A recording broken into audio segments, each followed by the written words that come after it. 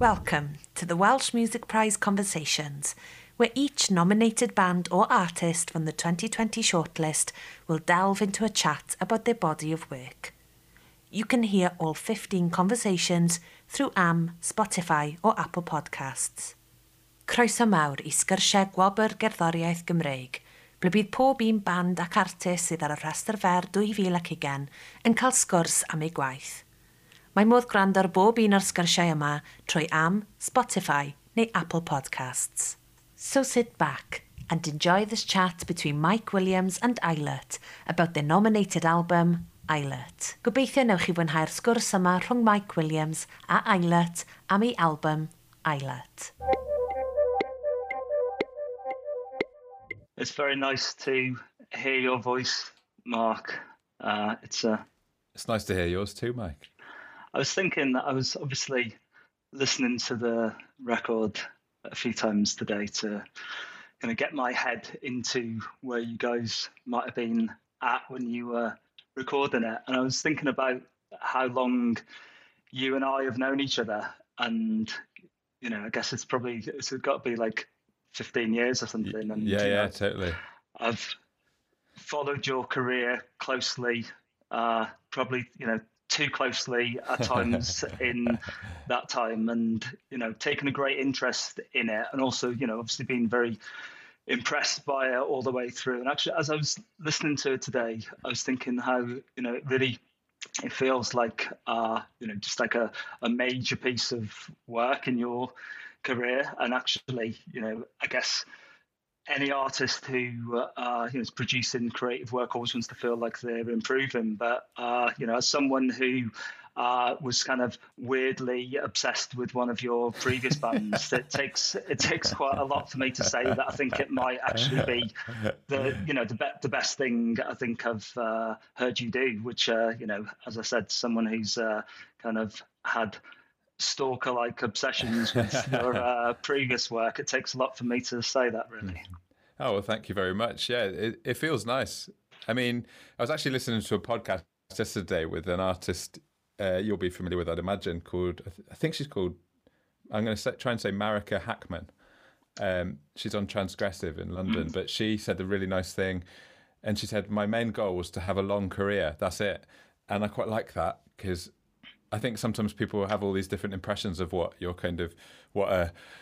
an artist's career should look like. But I just like the idea of just having a long one. And I sort of tweeted a few years back about I love live music so much that I want to do a gig on my 90th birthday if I get to be that long. And I think I put 100th. Both. I want to do one on both. That's the way I look at it. Well, I mean, I think that you've been so prolific, really, that I imagine that if you do, I mean, given the state of the world today, the chances are you won't reach that age, I'm afraid, Mark. But Yeah. should you, I'm sure that you will do that, because as I say, we've known each other a long time, and I thought for the benefit of people listening, we could sort of recap that a little bit, and just don't want to make any assumptions that people know.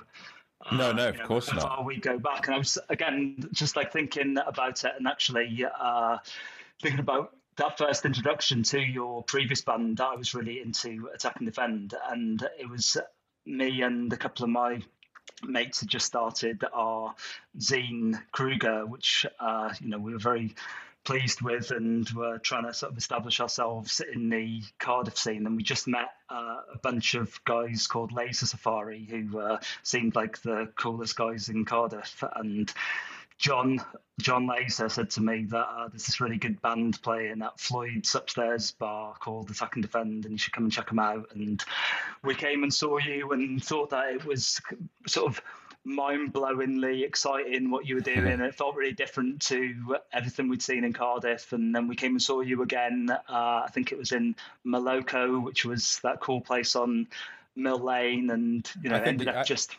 To be fair, in fact, I think you put that gig on, Mike. The Moloko one. Yeah. Oh wow. Yeah. Okay, it was the obsession developed pretty quickly then. Yeah, there's actually video footage of that one. that one of our friends has got. I need to find that. That feels like a long time ago, but yeah, no, at that period of time, yeah, it was just so exciting to be part of it and meeting all of you. Yeah, meeting Laser Safari DJs. That to me feels like the starting point for me about where everything started kind of moving in the direction I wanted it to, I think.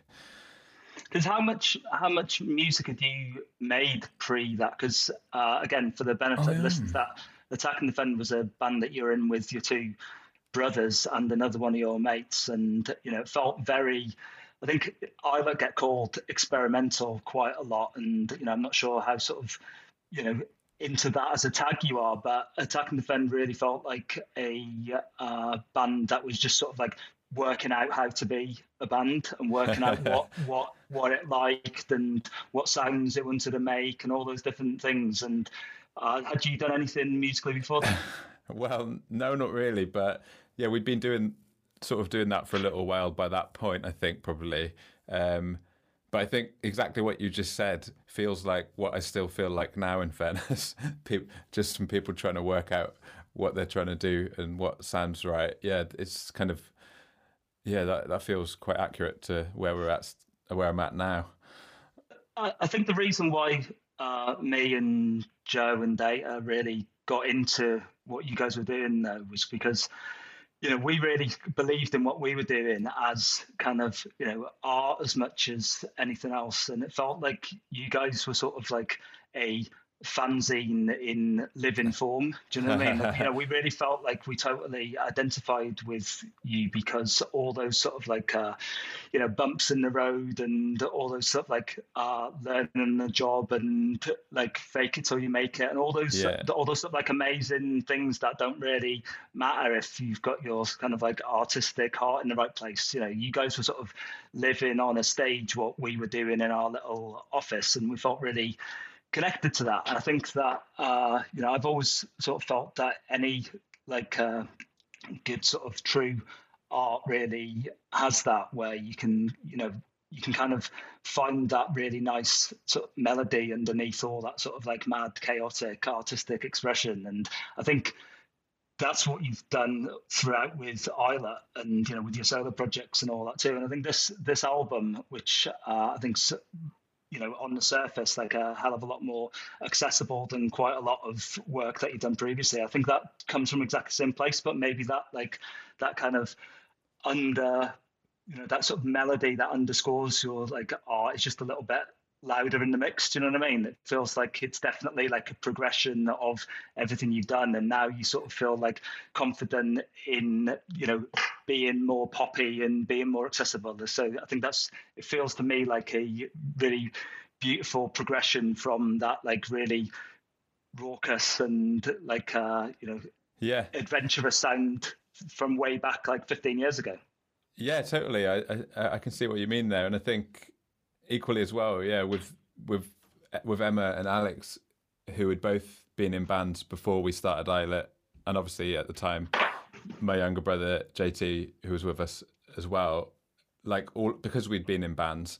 I think that's all. Your second band, you kind of work out a little bit more about what you were trying to do with your first band, and then I do think there's something in that. But thank you as well for all of that as well. It was very nice to hear all that, and it's nice to feel like you're progressing. I think, especially once you've been doing it a while, it's nice to continually keep moving, and attempting to keep moving forward. But it's just because like I always think of you as being like crazily prolific. And like I've always kind of in fact thought like, as much as I love the name and love the band, I've always thought Islet was a bit of a sort of misnomer for you guys as band. Obviously Islet means like, small and kind of removed, it's like, and you're out and you've always sort of felt really like sort of much bigger than, the sort of single thing you do and like super, super connected to, like you've not just been part of scenes, you've been like the sort of actual sort of center point of it through the different bands that you've done. your label, the zines, the sort of like collaborative approach. You've got, you live out in the countryside in a house where other artists will come and stay with you and work with you and stuff. That kind of absolute hub has felt like a real proper like factory of productivity. Yeah. And then like I look at this album and it's like the first like proper album you've done in 7 years, and that just doesn't seem to fit with my idea of you and Emma being like constantly at it, constantly creating music, so it just I'm sure like there's plenty of singles that have come out and there's plenty of busy work that's been going on, but just feels like a big old gap for someone as productive as you are. Yeah, I mean, I suppose so. I think we had an EP out in that time, and I did a solo album. But yeah, it's nice to hear that you think I've always, if there's anything I kind of want to be known as, weirdly, it's prolific. But I've never worked out why that is, and I've sort of been one of those people who, much to Emma's embarrassment, has kind of got into like had my dabblings with kind of the concept of productivity and trying to. And that was one of the things I was saying in the build up to this album. I was like, I want us to put out more music, just a lot more music, in the next few years, because I just find it so exciting releasing albums and releasing records. I just love doing it, and hence why I've basically dedicated my entire adult life to it. And going back to what you said before, I totally agree. In Cardiff at that point. And I don't know, I mean, it must have been, 2006, 7, 8, I think, that kind of type. No, actually, maybe 2005, 6, 7, 8, I guess. And, we, similarly, we just, found a kinship in you. And it was a very exciting kind of time to be out and about, wandering the streets of Cardiff and, pubs and venues and live music. And, I mean, I obviously, right now it's probably a little bit different, but I wonder, and it's really interesting to look back and you can really see, like you were saying about scenes, you can really see periods of time in your life when that was happening, like that was happening, and then that kind of goes, and then something else comes along, and then it's interesting when you kind of look back and you can kind of frame things like that. Do you know what I mean? Yeah, totally. Because I guess all kind of scenes and all like creative lives move in eras and phases and things, don't they? And I feel like that time when we were in Cardiff and there was a particular probably about 4-year splash where it just felt like there were so many great bands around, so much going on. Everyone was a promoter.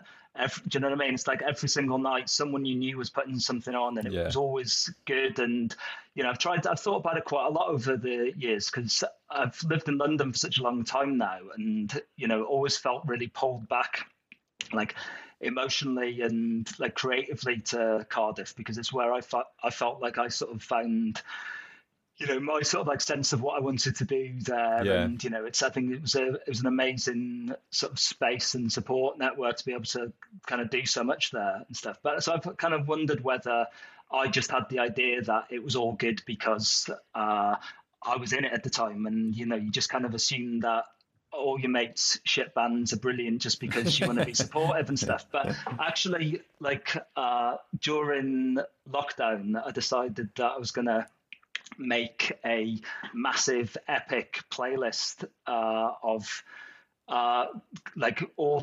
basically every artist who'd ever been in Kruger. I was going to make a playlist and put them all on, and that obviously like reconnected me with like a million bands that I'd totally forgot about, but pretty much all of that Cardiff scene. And like this, it's brilliant. Like, you know what I mean? There's like some of the bands coming through there, like absolutely brilliant. And that's without even thinking about some of like the more like kind of smaller, like really esoteric stuff, like people like Gin Drinker and people like that who, you know what I mean? Just like, just really interesting, exciting people doing really interesting things, and then making people like, Attack and Defend and Threatmantics and people like that sound almost like mainstream by comparison because there was so much going on there, and just checking back in, it actually genuinely like still feels and sounds really good. And it was, I think, so many decent people. If you think about who's come out of that scene, there's so many people who actually like aren't just like, you know, earning a living, but actually making really important music. Like, you know, Gwenno, for example, like look at like her work, like, you know, look at Kate Le Bon, look at all those people who just like, you know, Hawkline, just people from Cardiff who are genuinely making like, you know, great music on anyone's level. Yeah, absolutely. And as you were saying that, I was kind of really thinking about the fact that it was very art focused and everyone was slightly unconventional. And I suppose it was before social media and before kind of all of that stuff. So we were literally, you know, like bands we had in common and stuff, and Attack and Defend and yourselves, the way we were marketing and I mean, it was, I don't think we'd have even seen it as marketing, but the way we were sort of promoting ourselves was very kind of unconventional and very guerrilla. For example, I can remember getting thrown out of WH Smith's on more than one occasion because I would go and put flyers for Attack and Defend gigs in all of the Enemy magazines, which obviously you went on to be the editor of, which kind of still blows my mind. Sorry,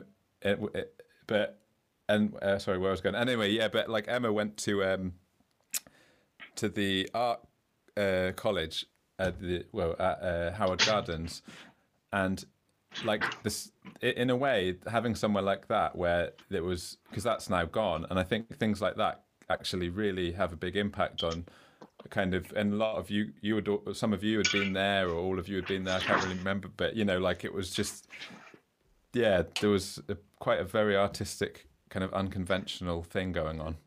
Absolutely. I mean, that's kind of, Kruger was sort of born from that, really, in that like Joe and Mike Day had gone to UWIC and they were doing the graphic communication course, which is essentially like a graphic version of fine art, essentially. And, you know, we all became pals, and you know, our first conversations weren't how are we going to make this magazine. It was just like, what creative thing are we going to do that gives us an outlet and gets us sort of into the Cardiff that we want to be into.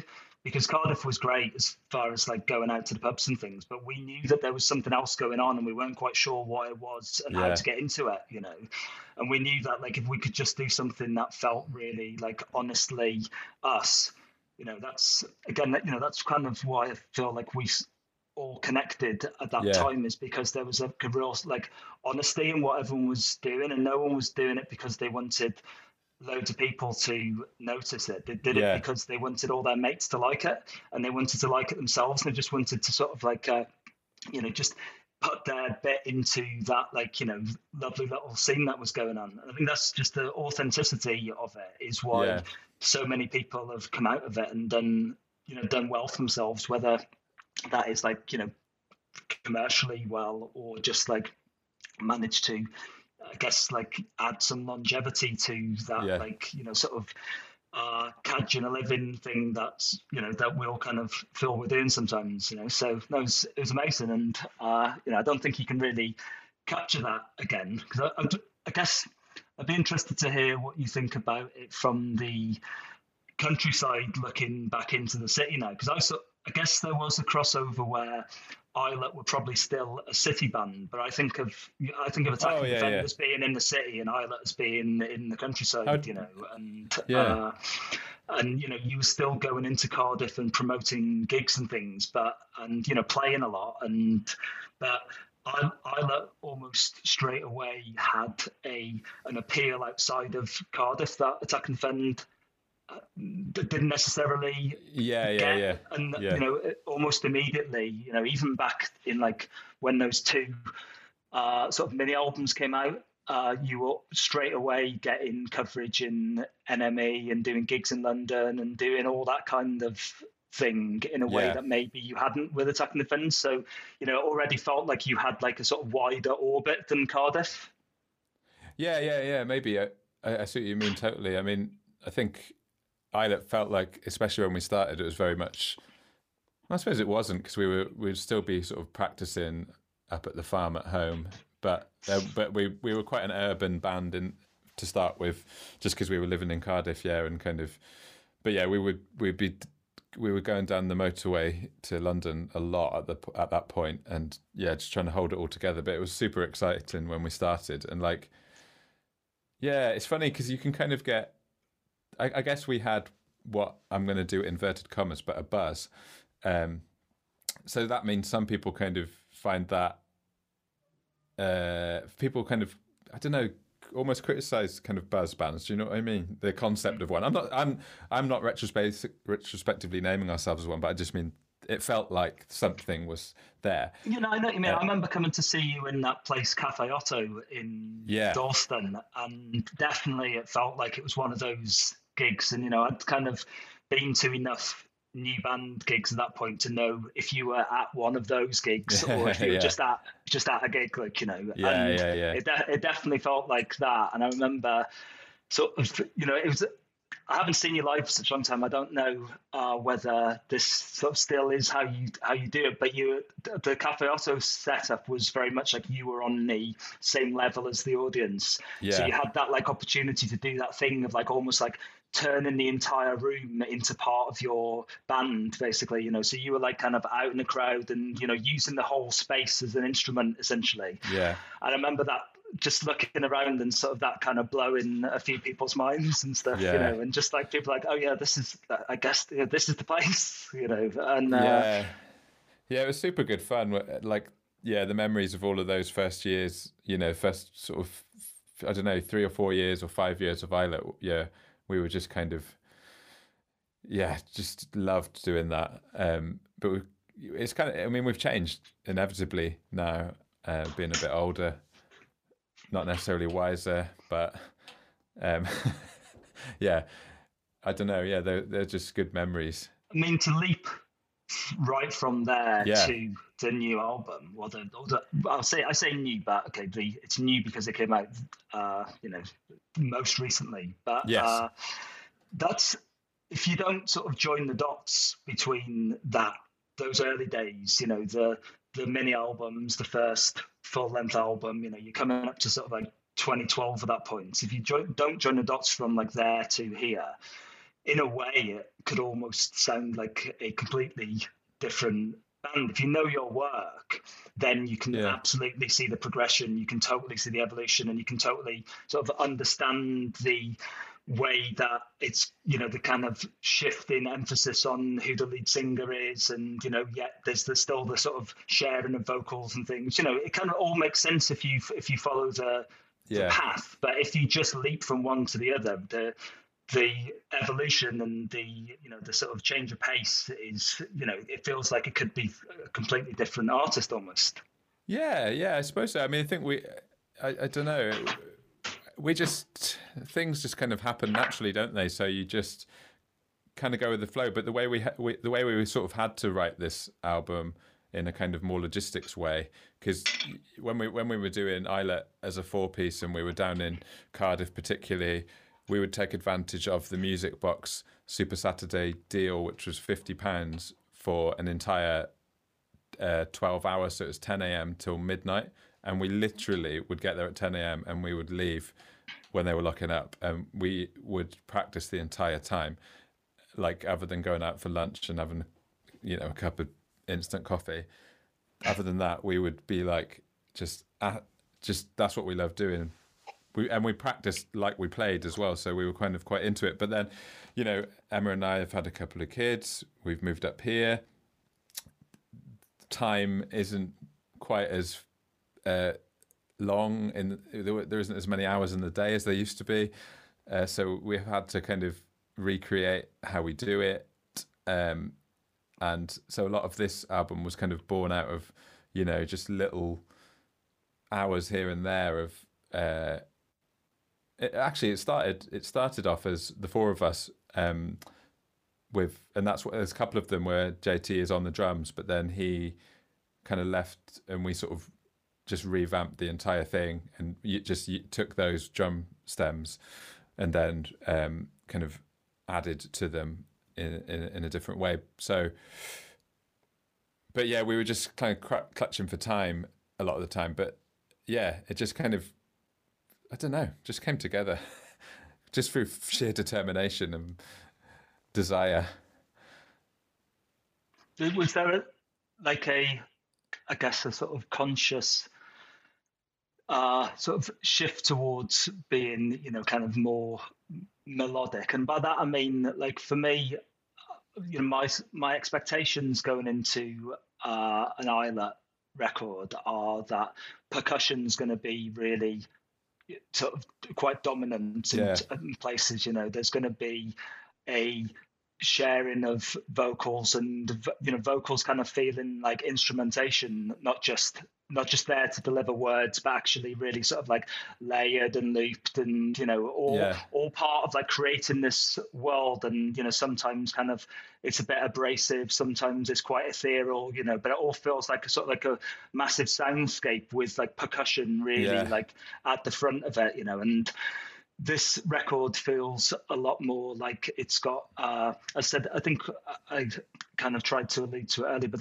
that sort of melodic pop sensibility, which has always been there right back to the early days of Attack and Defend, has always been there, but it just feels like the layers that it sits underneath, and maybe there are fewer of them, and it's just a lot more like up top now. And it feels like in places, like a really like accessible psych pop record, for example. There are elements of it where you kind of unexpectedly like, oh, that's, am I getting a bit of Grimes there or something? It's like, you can Yeah, sort of yeah, like, yeah. you can kind of hear that in places. And again, throwbacks to, maybe I'm just sort of like showing my era, but I'm kind of thinking about like people like sort of Austra and Au revoir Simone and people like that, and stuff that I haven't really thought of and would never ever have associated with Islet before. And it's really interesting. As I said right at the top, it's it all comes together to create something really quite amazing that might be my favorite thing that you guys have done. So it's Oh, very cool. interesting to see the progression, but I'm interested in hearing how sort of conscious and deliberate that was. Well, that's an interesting question. I mean, I've often thought it's almost problematic that we just Emma and Alex, we just love so much music that it's kind of like yeah, in terms of genre or whatever, we just sort of want to do so many different things that we end up writing lots of different types of songs. I mean, I guess I don't know. Most bands will probably say that. I don't know, but then again, I don't even know how many bands.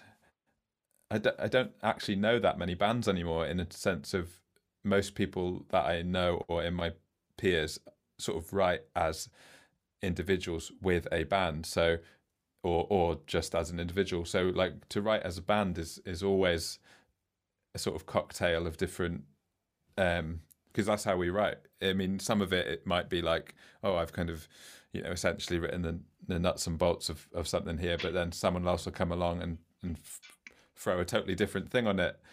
Like, yeah, one of the songs on the album called Riddell 10, and Oh, that's my favorite on the oh, is album. it? Oh, cool. Yeah, yeah. Well, What a banger. like literally till the day before, I was singing it, and then I was singing a completely different melody, but Emma was kind of like, oh, I know we did. I don't think she even showed it us. She just kind of, I sort of agreed. Well, I basically said mine isn't working. Let's do something else, and then she came up with that, and it was like, that is amazing. Let's just go with that. And I think one thing that we've really learned how to do, and this comes with being in a band for a long time, is like step out of the way of each other, and you have, yeah, just kind of ego wise, just kind of go like, okay, let's do the best thing for the music rather than for me, or what we all might perceive might be the best thing for the music. So like I think, yeah, and to try and encourage each other to kind of like push ourselves to the limit of whatever that kind of sound world is meant to be. So um yeah. I was listening to as I mentioned a podcast earlier, but I'm obsessed with podcasts. I think because they're just. I mean, that's why I'm glad to be on one right now. um, but what was I going to say? Oh, is the guy, the drummer from Deerhoof called Greg, and he was saying they've existed. I think they've existed for 20 or 25 years now, or something like that, a long time. And he was saying that maintaining a band is just one of the hardest things to do. And yeah, I can I agree with that. I mean, obviously there's much millions perspective here, millions of harder things to do than maintaining a band. However, it's like not many people do it. They sort of fall by the wayside. But I think through just sheer force of like, I don't know, love of music, love of each other, we're just like, I know I'm not answering your question anymore. But yeah, we're just kind of, yeah, just keep doing it and keep loving making different pieces. But does that? I mentioned earlier that, and maybe you like it, but I think that if I were in a band and I were constantly referred to as experimental, I think that that would do my head in, because I would feel like that.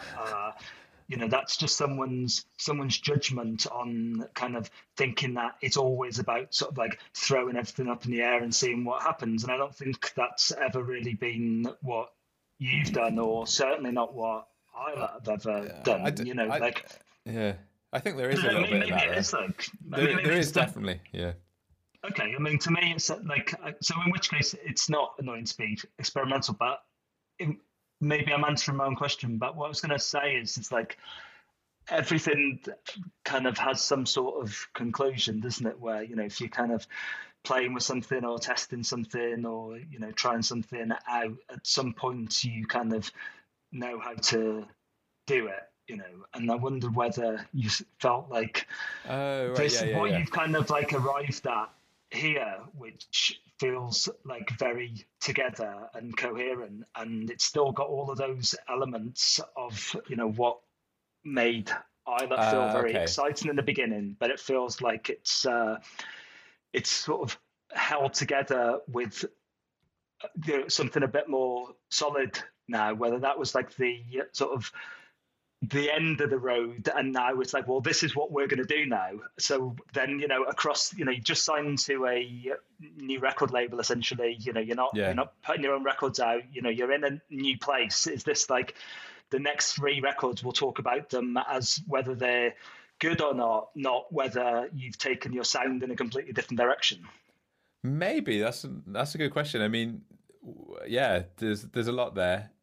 In terms of the experimental thing, I think in a way, yeah, we definitely brought that on ourselves, I suppose, by just being, like you were mentioning, our live shows, and yeah, we didn't kind of do anything by the book, I suppose. So yeah, I remember actually when you were saying all that, our manager at the time when we first started, he was like, people will always, that's it now, you're that. That is what you are. Like, if, like you were saying, your expectations of what an Islet record might be, he was like, that's going to just stick with people forever. And he's totally right. It's like, I was like, no way, we can do what we want. We'll just change whatever people, I think in music, the first impression people get is like, that's it now, forevermore. And you can be like, but we've just released, a death metal album. But they're like, no, you sound like you did when I first kind of imagined you.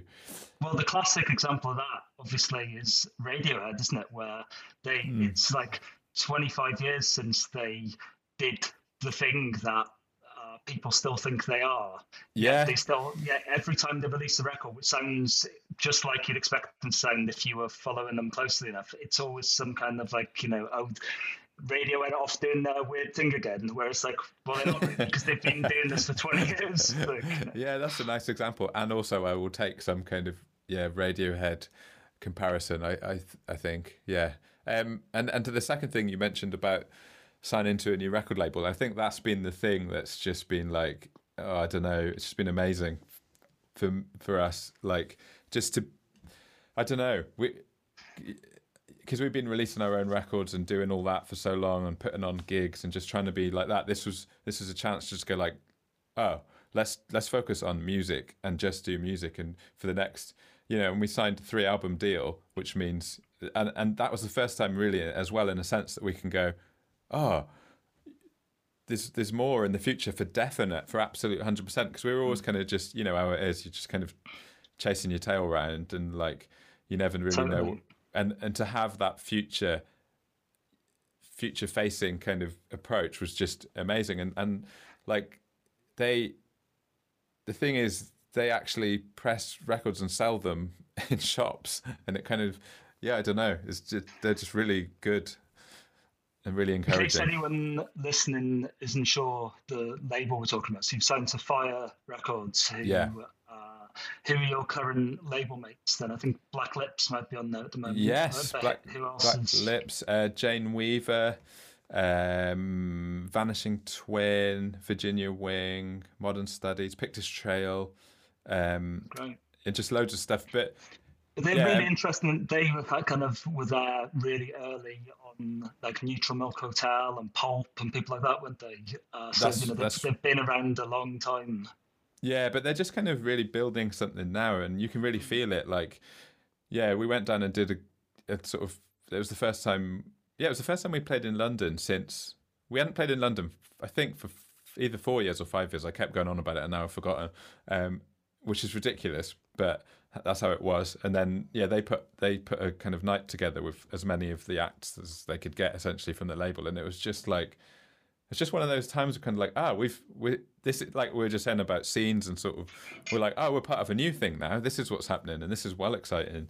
And it was like in some big warehouse in London, and it was just kind of it was super fun.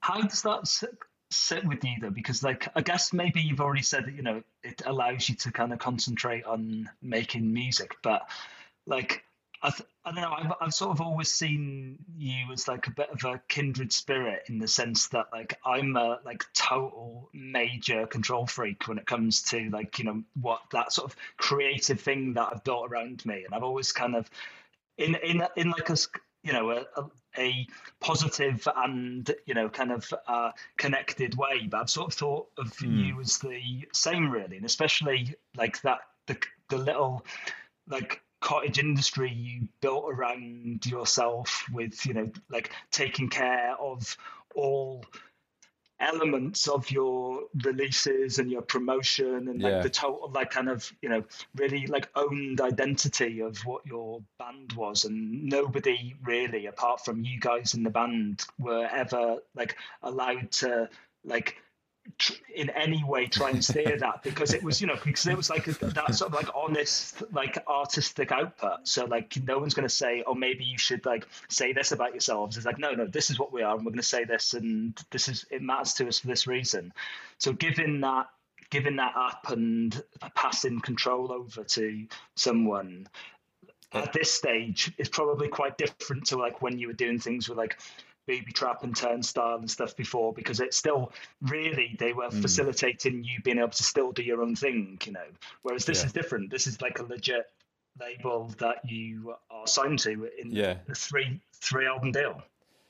Yeah, well, I mean, that's what's been so. I mean, when I said it's been amazing, that's massively part of it, is to just hand over a lot of that stuff and just be like, just focus so much on art and music. And I just realized, I think again, when I was harking back to, I said about productivity, but I sort of got into like, I guess a little bit of almost having a bit of a life review and going like, who do I want to be? What do I want to be?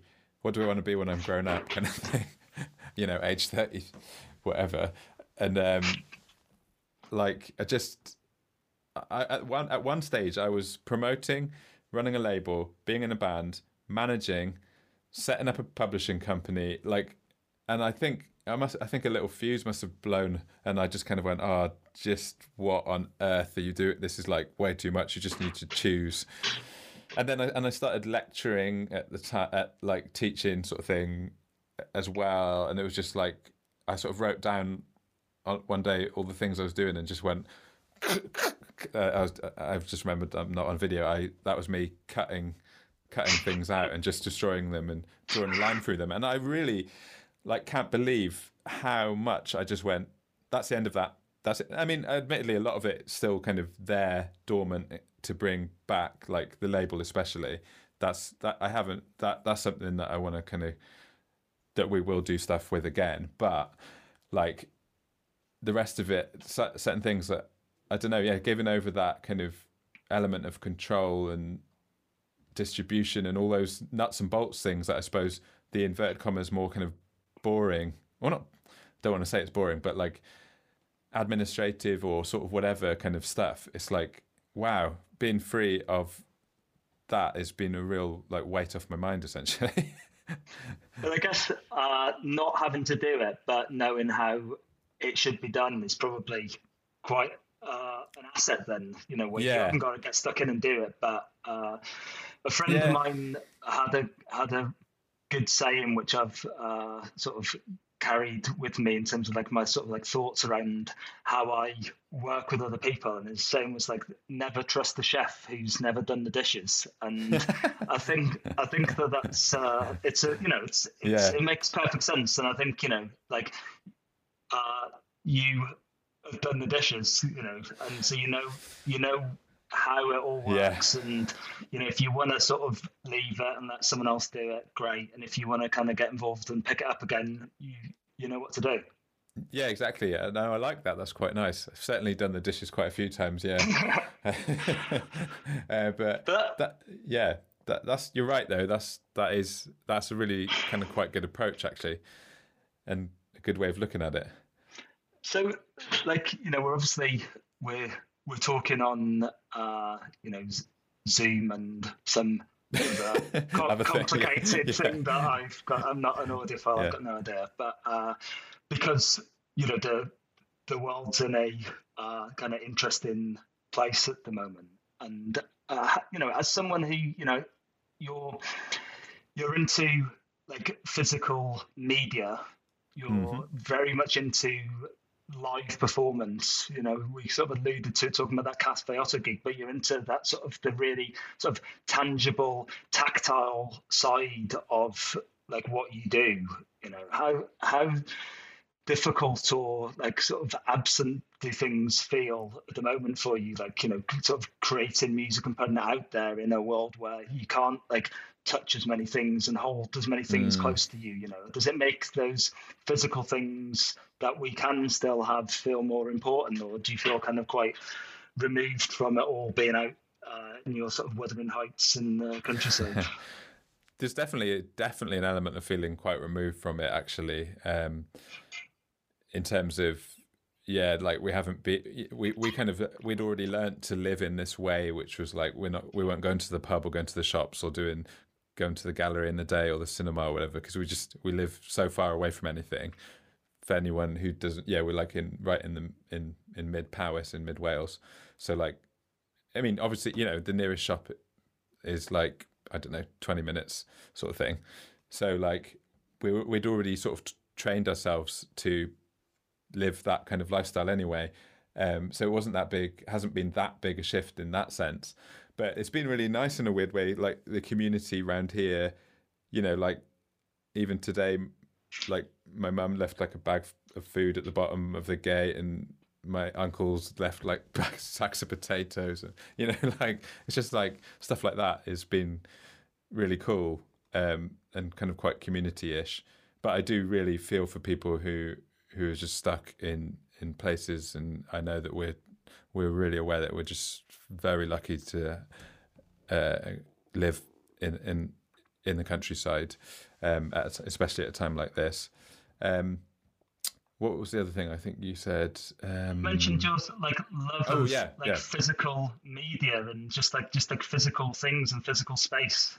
Well, yeah, I mean, we were pretty sad at the start because basically our album came out in March, and then it kind of hit this whole thing head on. Whereas I think if it had been released or planned to be released, I don't know, later on, like if quite a few people have then planned how to do it, but I think ours just kind of got. I mean, anyone who's released anything, and everyone's got their stories of what's COVID done to ruin their life, kind of thing. But yeah, I didn't ever feel sorry for us, but I felt quite sad for a while because we basically had loads of gigs, and ones that had always been like, sounds like almost like goals for me personally for a long time. For example, Glastonbury, because it was like basically whatever we did with Islet.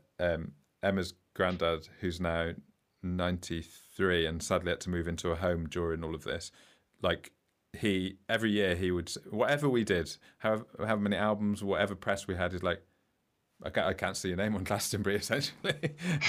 And so that was like the barometer of success. And then we actually finally got booked on the actually for the actual festival, and then it all got ripped away. So yeah, I felt quite sad, but I've got over it. Yeah, that must have been like a punch, really. So, Yeah. what do you know about like anyone's commitment to rebooking their cancelled lineups? Well, we had another one, which is in Cardiff Castle, which I quite like because you're talking about Floyd's Bar, for example, which when you mentioned that earlier in my previous band, which I think the capacity of Floyd's Bar was either 30 or 35, yeah, or 20 or something like that. So, like, I quite like playing in the same postcode. Anyway, we were going to play in Cardiff Castle supporting Foals, but that has been rebooked. So we're just sort of super fingers crossed that maybe it will happen. But I don't know. It was weird that bit of time when everyone was kind of. I felt really sorry, I mean, us included, but like lots of bands had like, oh, we'll rebook our May dates for September. Oh, actually, we'll rebook our September dates for November. Oh no, and then let's just put them 12 months. And even the ones that have gone 12 months in advance, it's like, who knows? It's awful. It's absolutely terrible. Like, I don't know. Like, and people like, we've had the same booking agent, Liam, who's like just we're like best mates with him because we've had him as our booking agent since we started. Literally, he got on board. He was the first kind of industry person to get on board. He came up to a gig in it was called Cardiff Arts Institute, I think. Oh, right, yeah, I remember that. Yeah, and he came up to that and like, yeah, he kind of we started working together, and then he's still, and anyway, he isn't able to work, and it's horrendous seeing it sort of. Yeah, I don't know. There we go. But anyway, I miss it all is the answer.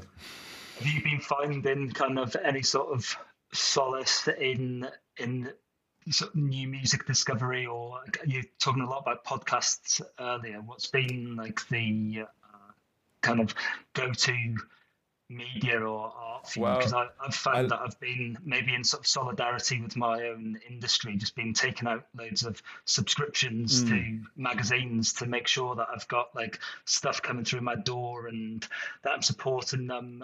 If all the shops shut and I can't go to the shop to buy them, I've been like, ordering subscriptions to like things like there's this like avant-garde football art magazine called Oof, which I nice.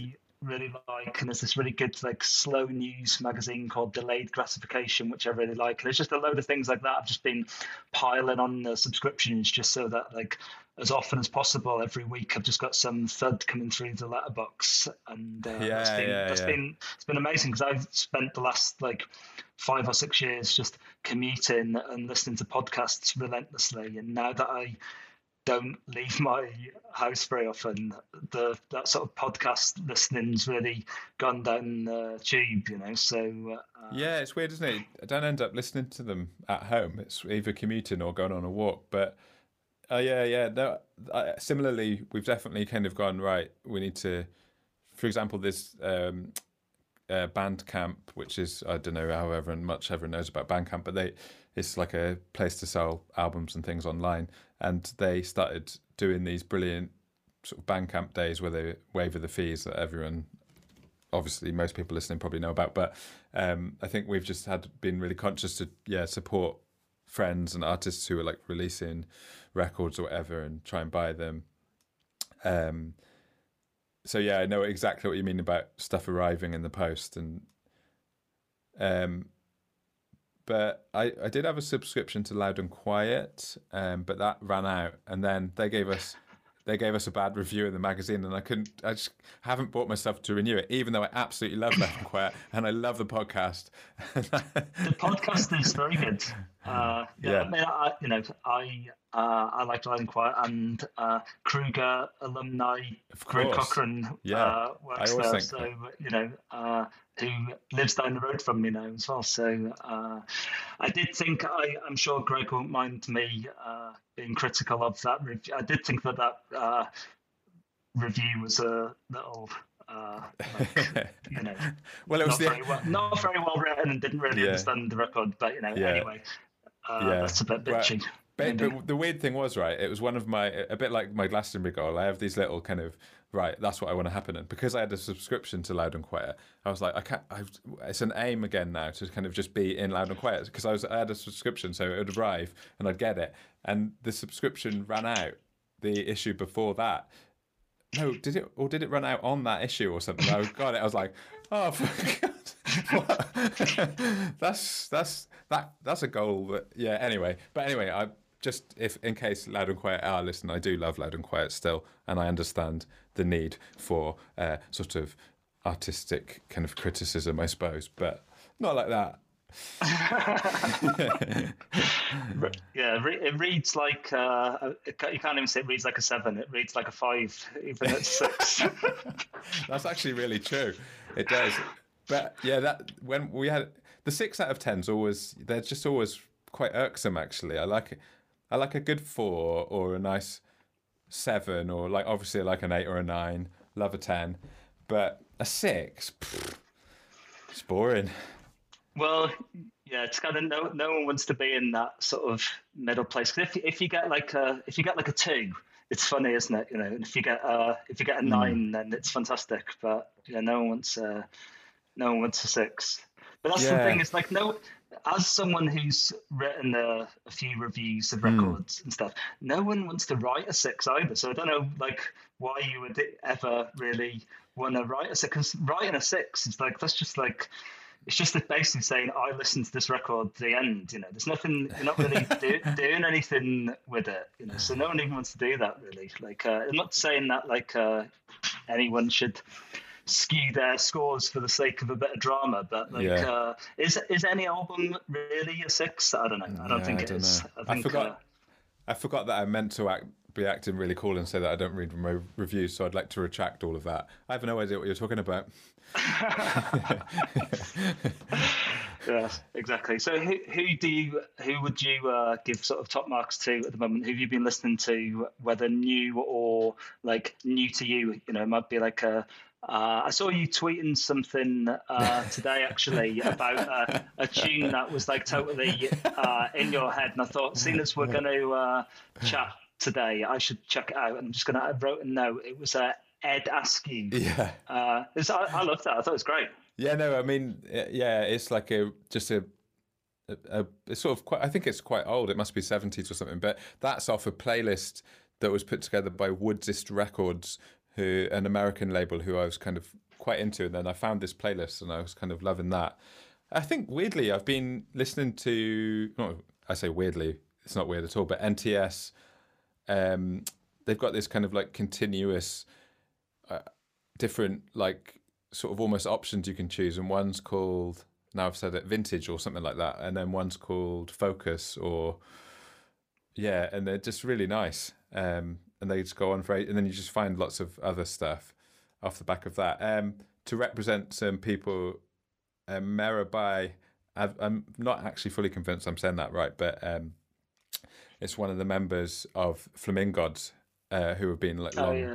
You put them out in Shape, didn't you? Yeah, and then they kind of went on to sign to Moshi in the end, and actually this is out on Moshi Moshi, and Emma bought that the other day, and we've had that on. That's great. I don't know. Just when I listen to just huge amounts of music, but as soon as you put on that question of what have you been listening to, you just kind of every single bit of it leaves your mind, and you absolutely have no idea. And what about you? I probably sort of stumbled in the same way. I really I sort of hadn't heard a sort of tight guitar band that I really liked for a long, long time, and then I got really into Fontaines DC. Yeah. I really like them, the Irish band from Dublin, and this, it's fairly kind of, in a way, it's sort of straight up sort of Clash style punk, but they've got something really going for them. I think, again, they've got that kind of, real pop melody underneath it. The lead singer is really charismatic, great voice. I really like them. Also, I think because because I work from home all the time now, and I'm just trying to sort of blot out home noises while working. I end up listening to loads of instrumental stuff, so things that like maybe I wouldn't have given that much time to before, but I really end up listening to things like Clams Casino and stuff like that. Just like instrumental beats. But there's one thing that actually, which I just remembered, that I really got into, which is that really old, but I got into a few months ago, that I just play all the time, which is this Welsh singer called Endaf Emlyn from he's like North Walian. He's still going now, but I think he's more of like a sort of TV and filmmaker now, but he brought out this album called Hiraeth in like the early 70s, and he's from like the North Wales coast, and it's this really beautiful like sort of Beach Boysy kind of thing. It's like just totally amazing, and I'd never heard of the guy before, and then I've listened to it like loads of last few months, then checked in with like mates of mine who are like way more connected to the Welsh language scene, and they're like, oh yeah, of course, I mean, how do you not know this guy? He's an absolute legend. When you just you just have like a gap and you just missed out on something, but other people have been all over it. So well, kind of on that subject, but now you've reminded me what I have been listening to, which is in fact, you'd know him as Jack Koyak, but Reese, he's set up, all it is just on Instagram, but it's called ond but, which I know but he's just been doing these kind of graphic scores, and they're only available on Instagram, but I've just been absolutely loving what he's kind of the atmosphere that he's creating. And another band that's a name that I haven't heard for like 10 years, Jack Koyak. This is great. Like I haven't said like the word like Threatmantics out loud for 10 years either, so this is great. I enjoyed hearing you say Threatmantics, actually. Yeah. I've also been listening to a band called Drab City, who have you heard them? I think it's on Bella Union, I think. Okay. That's nice, really nice. Yeah. No, it's good. I think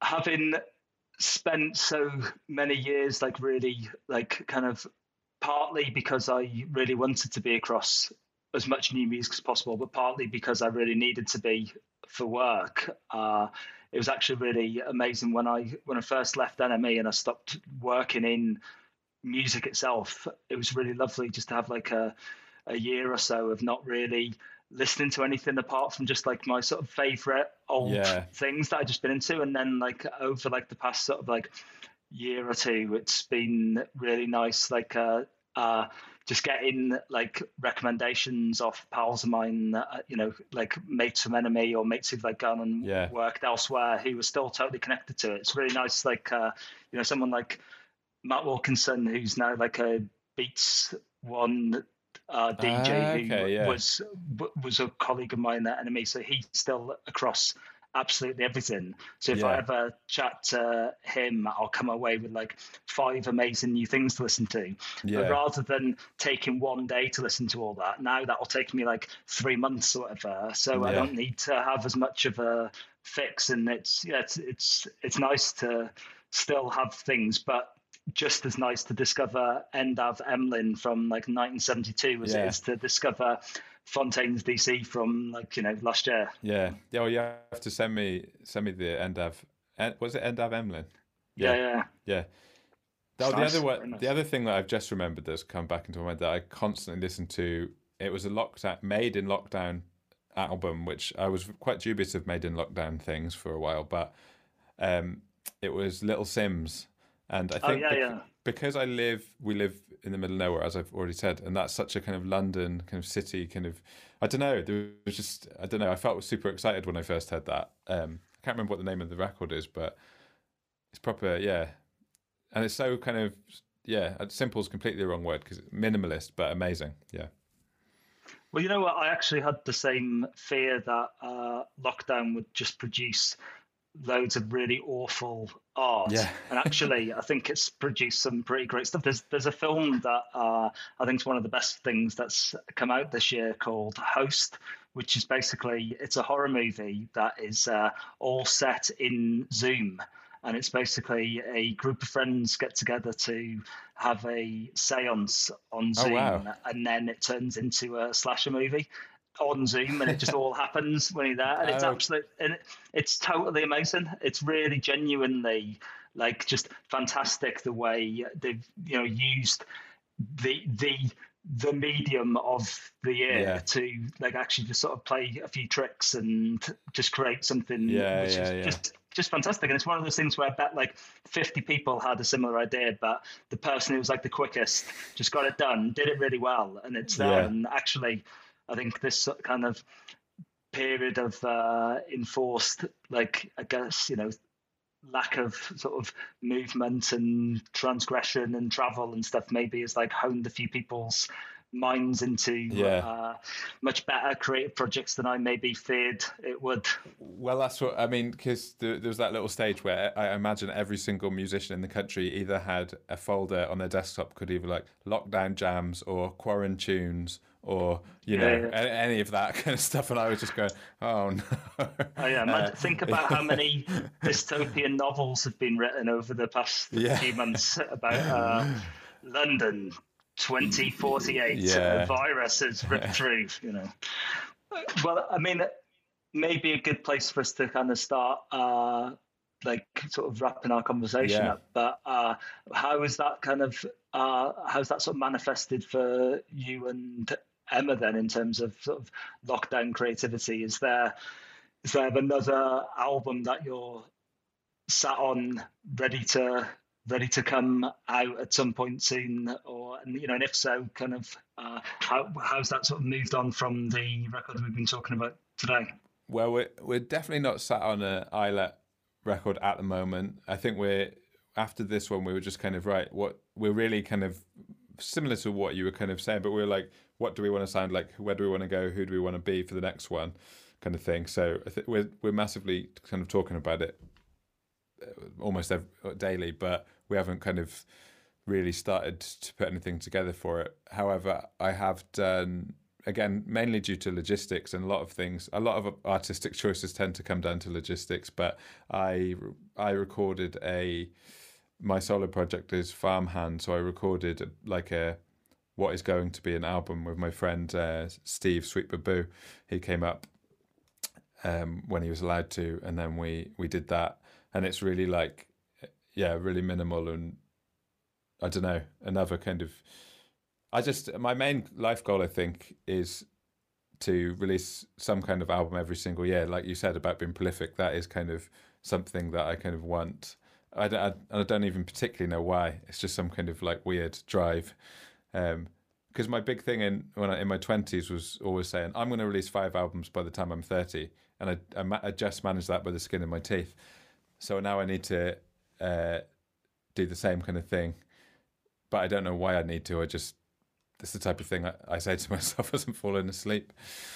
But that's, it's the urge and the drive that keeps creative minds ticking, isn't it? Yeah, exactly. And it's sort of strange, but yeah, some people have that and some people just really, really don't. And then I guess as you go through life, you realize, a lot of people have kind of dropped off that you thought might have been like that. And then you go, oh, where have they got? Oh, they've just completely stopped making music. Why? Because I'm so addicted to it, and so's Emma, that it's like this. It's almost like not even a choice. Well, I think you can tell that in this record, Mark. It's a really fantastic piece of work. Congratulations on creating a really beautiful thing. I'm going to give it 6 as well, but out of 6. Oh, phew. Yes, thank you very much, and it's been lovely to catch up with you.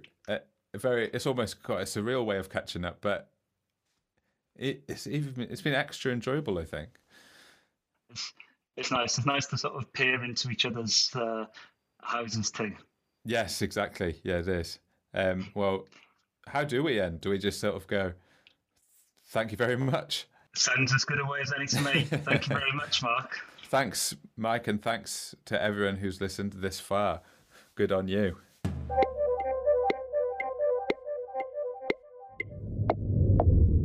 Thanks for listening to this episode of Welsh Music Prize Conversations with the 2020 shortlisted bands and artists. You can stream all 15 conversations through Spotify or Apple Podcasts. If you've enjoyed this podcast, please share it or let us know through our social media channels at Welsh Music Prize. Diolch yn fawr am wrando i sgyrsiau gwobr gerddoriaeth Gymreig gyda'r bands ac artistiaid o'r rhestr fer 2020. Mae modd gwrando i bob un sgwrs trwy Spotify neu Apple Podcasts. Os ydych chi wedi mwynhau'r podcast yma, gnewch yn siŵr ei rannu neu adael ni o bod trwy'n sianeli cyfryngau cymdeithasol at Welsh Music Prize.